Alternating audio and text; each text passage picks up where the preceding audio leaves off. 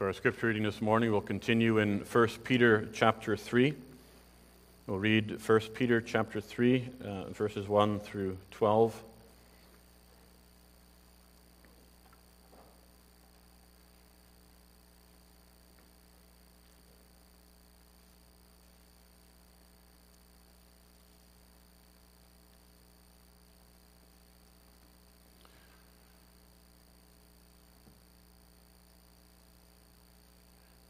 First Peter chapter 3, beginning at verse 1.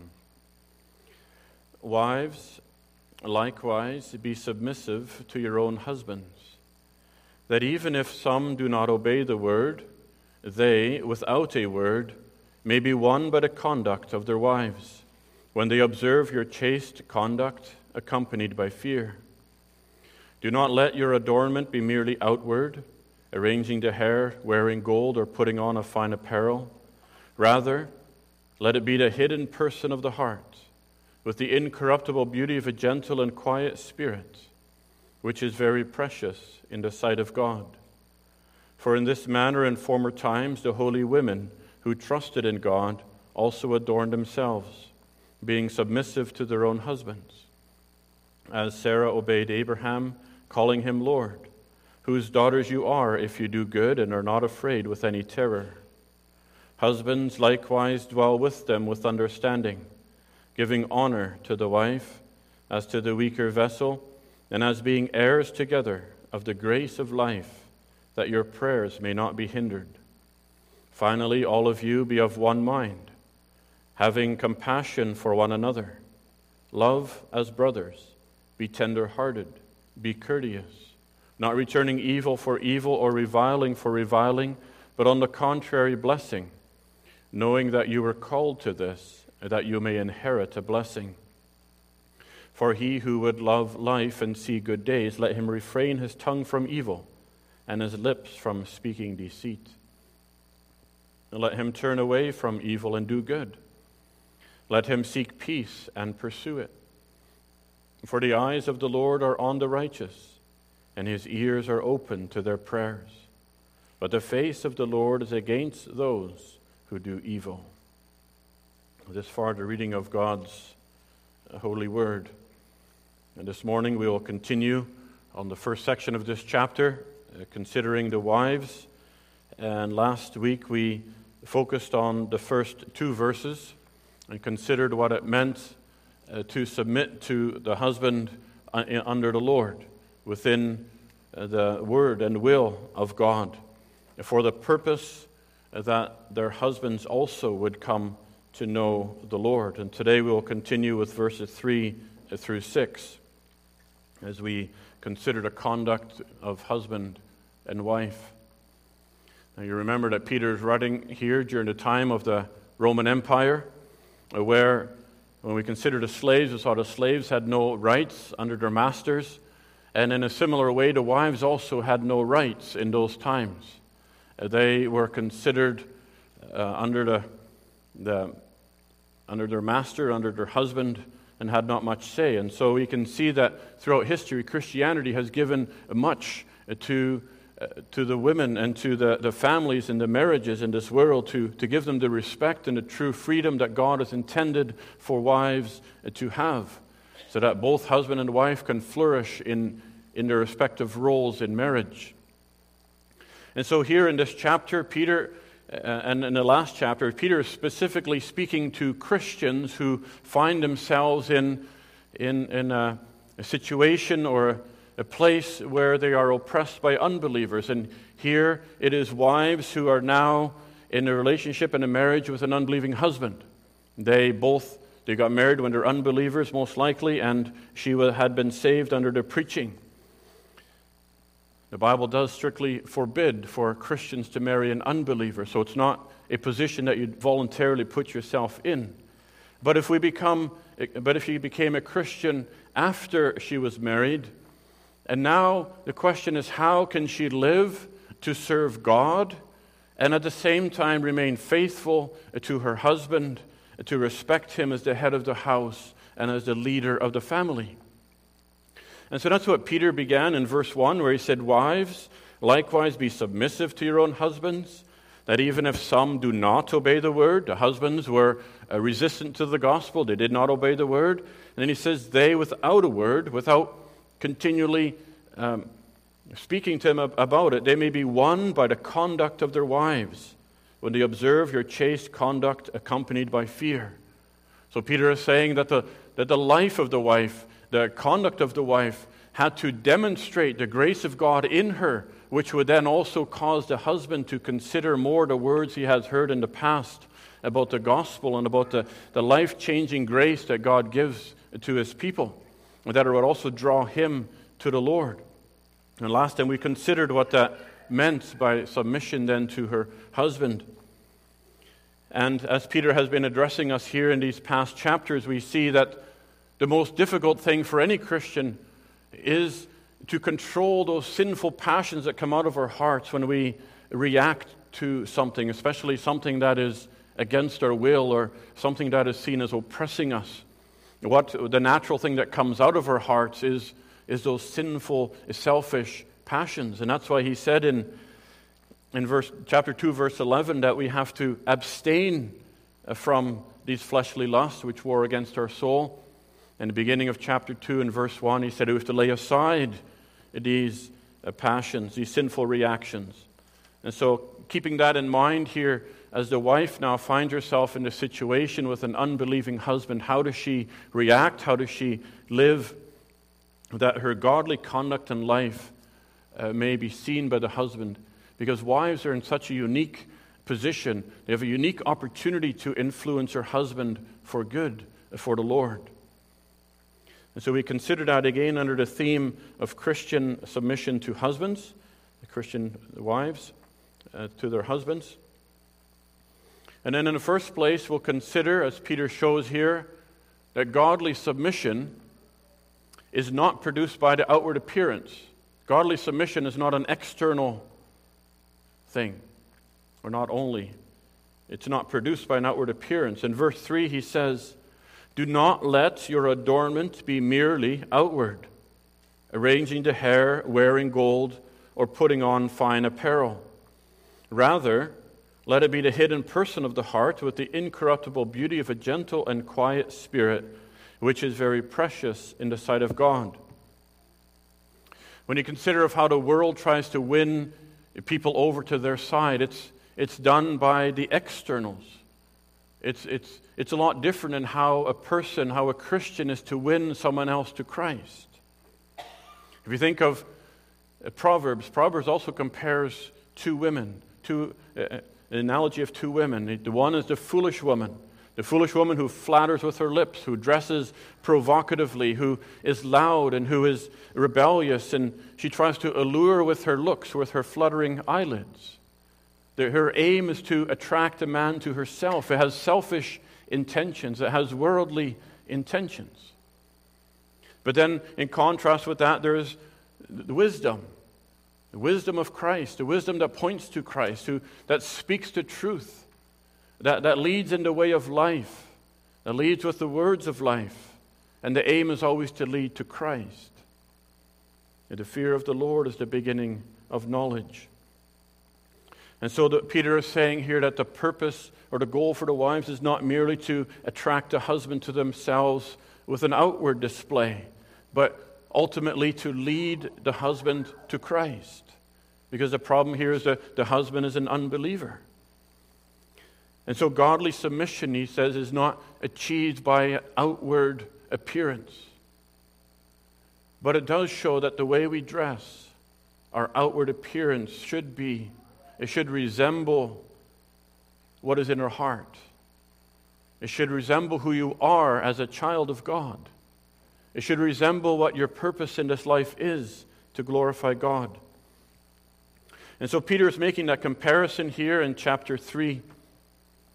And so he's not prohibiting women from wearing nice clothing or doing their hair.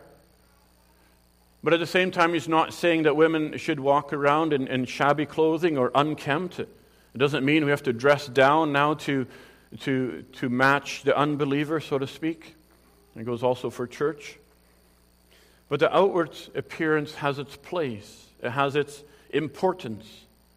But Peter's emphasizing here that if we have the tendency to put so much emphasis on the outward in this world, the outward that so quickly fades, how much more important is the inward beauty that does not fade and perish?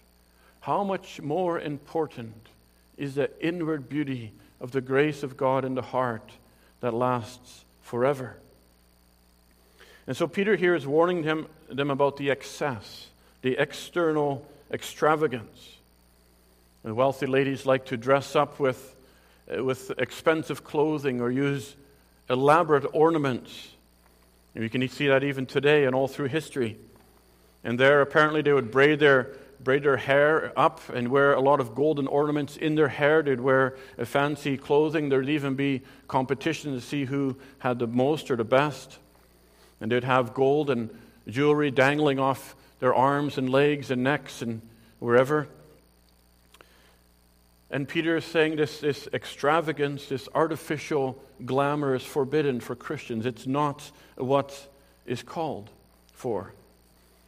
And today many people also try to follow the fashions of the world, whatever that may be today. But you realize that if you go to a store, they can also dress up those mannequins in the same way. They dress up a mannequin with all that outward appearance, but their heart is dead. And if our heart is as cold as a mannequin, our marriage is in trouble. But Peter is saying that instead of the outward display that the world considers attractive, instead of that visible appearance to draw attention to yourself, he says, rather, let it be the hidden person of the heart. Because in our culture, it seems, with so much emphasis on the external, it seems like the easiest thing to do is to draw attention by the external appearance. For women to draw attention from men by how they look and what they wear. But he says, rather let it be the hidden person of the heart.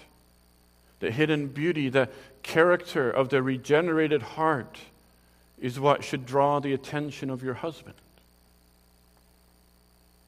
And that character and that beauty, that life of the heart is often hidden from the eyes of most people in this world.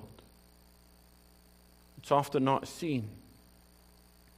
And even though how a woman dresses outwardly says something about you, and the first thing people see is your appearance and your immediate conduct, whether that's extravagant clothing or immodest clothing. In those days, apparently, it was too much clothing. Today, I would say we're on the opposite extreme of not enough clothing most of the time, displaying to the world what the world does not need to see. But Peter says, let it rather be the hidden person of the heart. And again, it does not mean that we neglect our outward appearance, because even it said of Job that his daughters were the fairest in all the country. We can read of Esther, how she was chosen to come before the king. But when she came before the king, when the king was trying to choose a new wife, it says she did not add any extra jewelry or ornaments other than what she had been advised by the director there. It says she requested nothing except what Haggai, the king's eunuch, the custodian of the woman, advised. So Esther did not try to add anything extra to make herself more appealing to the king. And that should be our conduct as well. We should not put on anything extra to try and make ourselves more attractive to others. But then secondly, more specifically, godly submission is produced in the heart. Godly submission is produced in the heart. Verse 4 says, rather, let it be the hidden person of the heart with the incorruptible beauty of a gentle and quiet spirit. Peter first said, lay off, put aside the clothing of, in verse 11, or verse 1, lay aside malice and deceit, hypocrisy, envy, and evil speaking. Right? Lay off those evil works. And now he's saying what you need to put on, the priority, the arranging, it needs to be the hidden beauty of the heart, the grace in the heart, that incorruptible beauty that doesn't fade away, that gentle and a quiet spirit. The reason we spend so much time on our outward appearance, we know, is because it fades away so quickly. hairstyles and ornaments can change so often, and some people can't make it through the day without changing it 2 or 3 times. But the hidden person of the heart only improves. It doesn't lose its beauty, it never goes out of style, and it's suitable for every occasion. But clothes wear out and the hairstyles messes up, but the inner beauty stays tidy even in the strongest of storms and winds. And so this gentle and quiet spirit is really the opposite of what we see in our world, the opposite of the feminist movement, the opposite of a rebellious and a contentious woman, the opposite of a combative wife or a flirtatious wife. And God even warns men from that. He says in verse 6, keep your eye from the evil woman, from the flattering tongue of a seductress. Do not lust after her beauty in your heart, nor let her allure you with her eyelids. So that should never be the goal of a woman, to draw men's attention with that, because God warns us away from that. But Peter says, but a gentle and a quiet spirit. And that's what our sinful heart resists, and that's how we have to put away the sins of the heart. But gentleness is a fruit of the Spirit. It's meekness, it's humility. This word is not used often in Scripture, but half the time it's used to describe Jesus. And so what is Peter saying? He's calling these Christian women to be like Christ. To become like Christ, who is gentle in heart. Matthew 11:29 says, take my yoke upon you and learn from me, for I am gentle and lowly in heart, and you'll find rest for your souls. For my yoke is easy and my burden is light. Doesn't this then emphasize this call that Jesus makes when he says, come unto me, all you who labor and are heavy laden, and I will give you rest.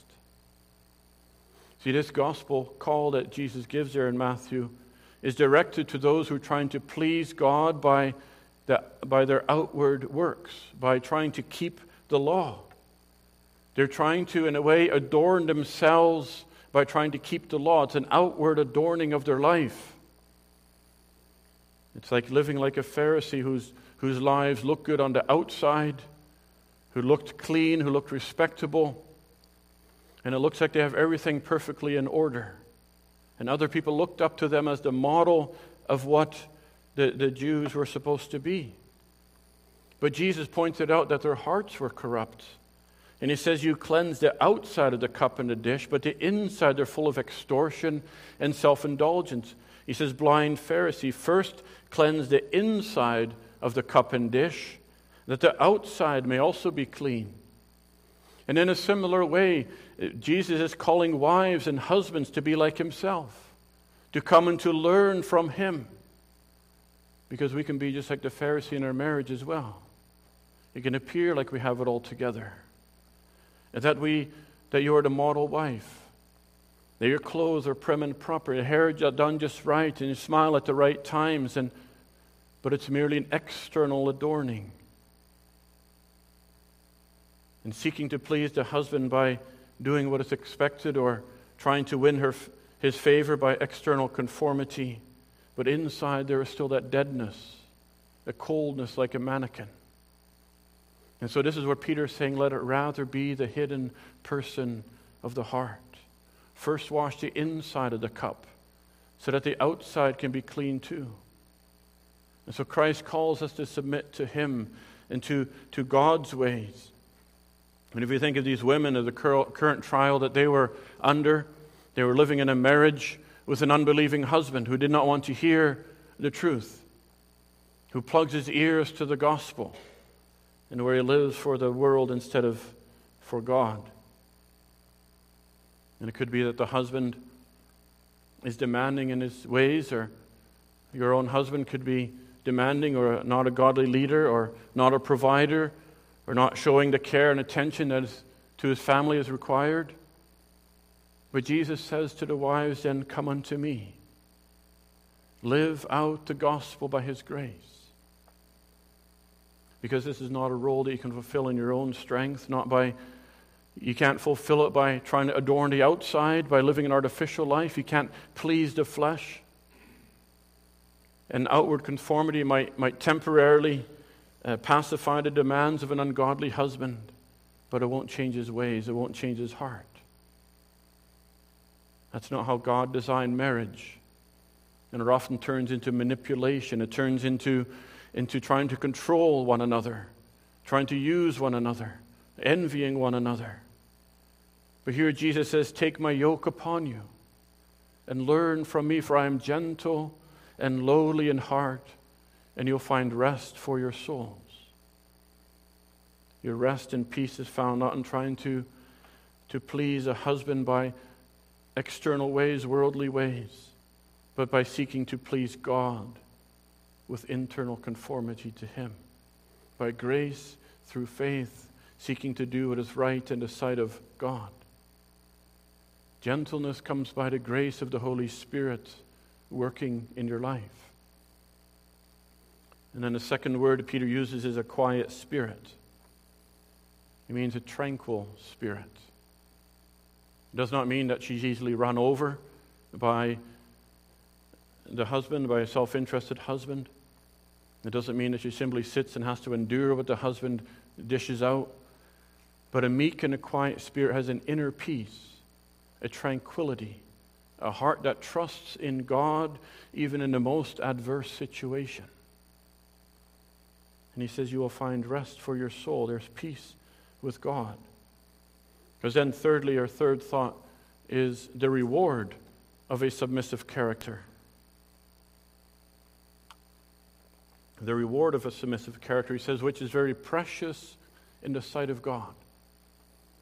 This kind of spirit is of very great worth in the sight of God.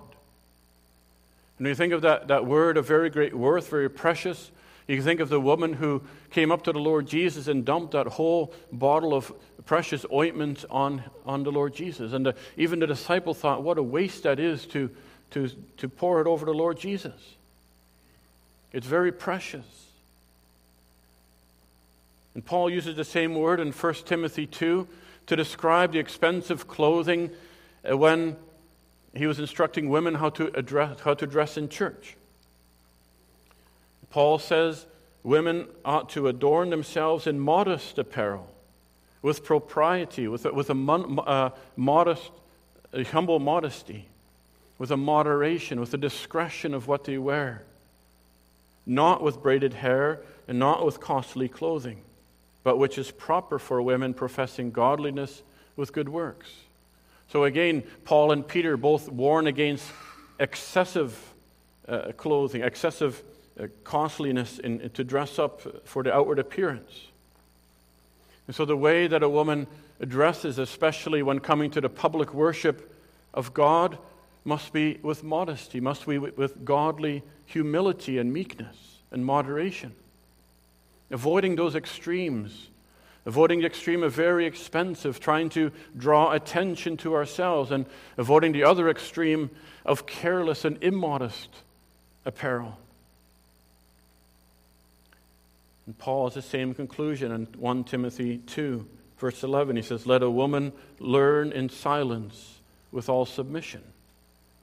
So he's showing that there's a similar authority structure that God has created in this world, that there is the authority of the husband over the wife, and also the church leaders over the women. And so these are the two spheres where women are called to submit to men in those respective spheres. But outside of those spheres, women also have the ability to lead in certain aspects. And this is something that's strongly opposed in our world today, and also even more and more in the church we see. As churches drift further from the Lord, and as our culture drifts further from the Lord, this is resisted more and more. It shows the natural enmity coming out of the heart against the Lord and His creation order. But Peter says this kind of a spirit is very precious in the sight of the Lord.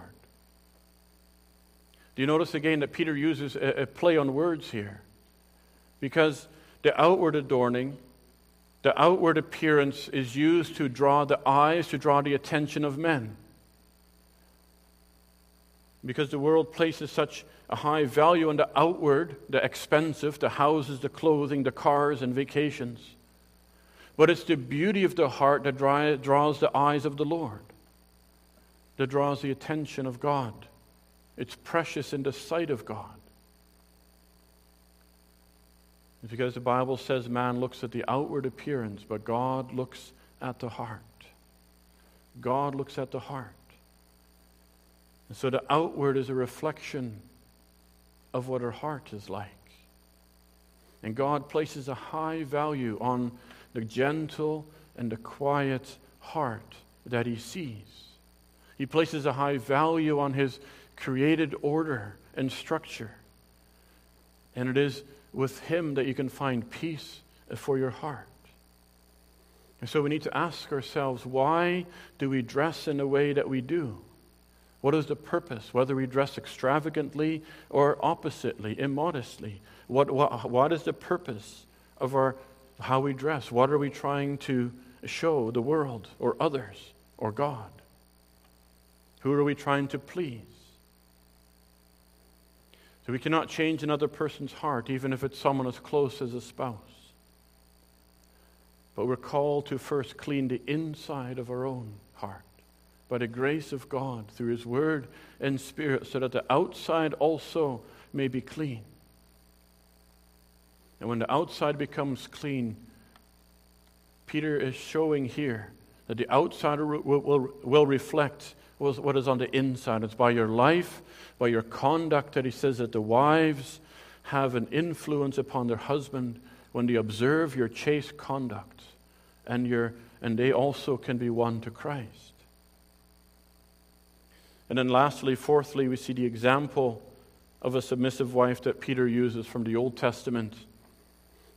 In verse 5, he says, "For in this manner in former times the holy women also trusted, who trusted in God also adorned themselves, being submissive to their own husbands, as Sarah obeyed Abraham, calling him Lord, whose daughters you are, if you do good and are not afraid with any terror." These women in the Old Testament who are given to us as godly examples, they trusted in God. They adorned themselves with a meek and a quiet spirit in the fear of the Lord. And they did so, it says, by being submissive to their own husbands, by recognizing the authority that God had placed in their life. And so this is the example that Peter is drawing on us for us. And he says Abraham's wife Sarah obeyed Abraham, even calling him Lord. That was the custom in those days, where they would refer to their husband, to show respect to their husband for the higher authority. They would call him master of the house, or Lord. But our culture is different today. We don't need to call people master or Lord in that sense, especially not wives and husbands. But the principle is still there. The husband and wife must address each other with mutual respect for their God-given place and role in marriage. And that's what it comes down to. It's respect for what God has given. It's acknowledging where God has placed His authority. And so when we speak to each other, we have to be careful how we speak, what tones we use, what words we use. Because a marriage is not a power struggle. A marriage is a union between husband and wife to work together for the glory of God. And so there should not be that disrespectful arguing or language or tones or cutting comments, cutting each other down. That is not submitting, but that's vying for power and control. And the same goes for the husband. Authority is not domination. It's not to get things your way, but it's the responsibility of godly leadership with a loving and tender care for your wife and family.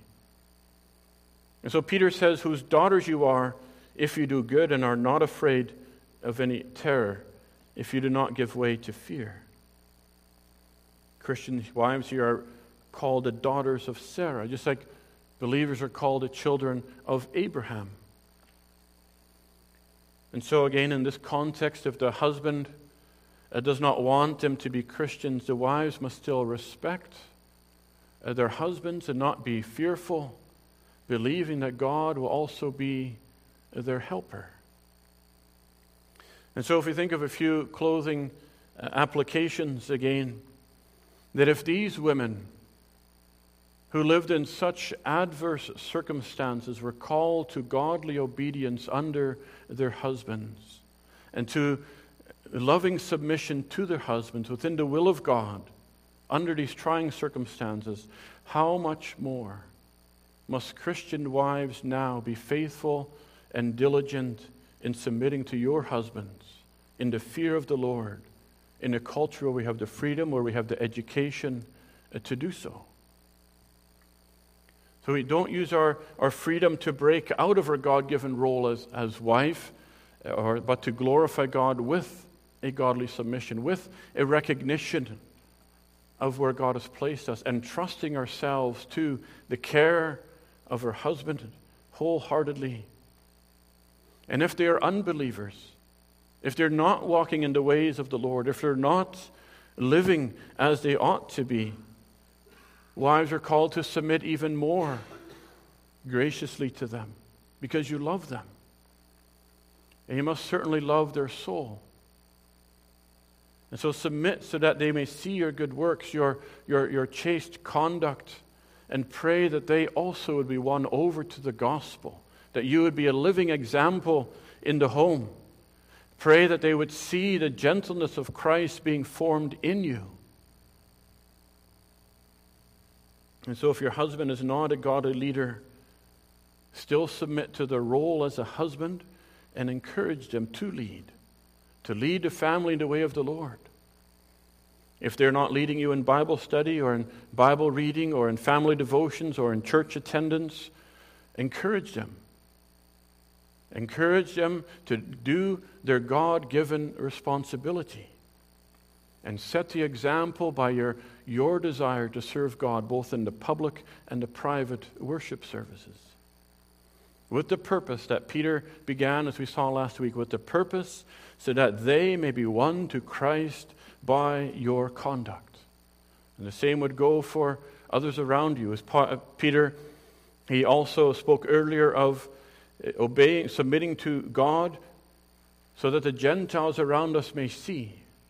It's a question we have to ask ourselves as we live in our own families. If the world looks on and sees us as a husband and a wife or as a family, are we leading others to Christ by our life, by our conduct? Or do you make people say, what difference is a Christian? Why would I want to become a Christian if I see no difference in that, in their family or their life? And so let us submit ourselves to God and into the place where God has given us to be, that we may lead one another to the Lord by our life and conduct, by the grace and Spirit of the Lord. Amen.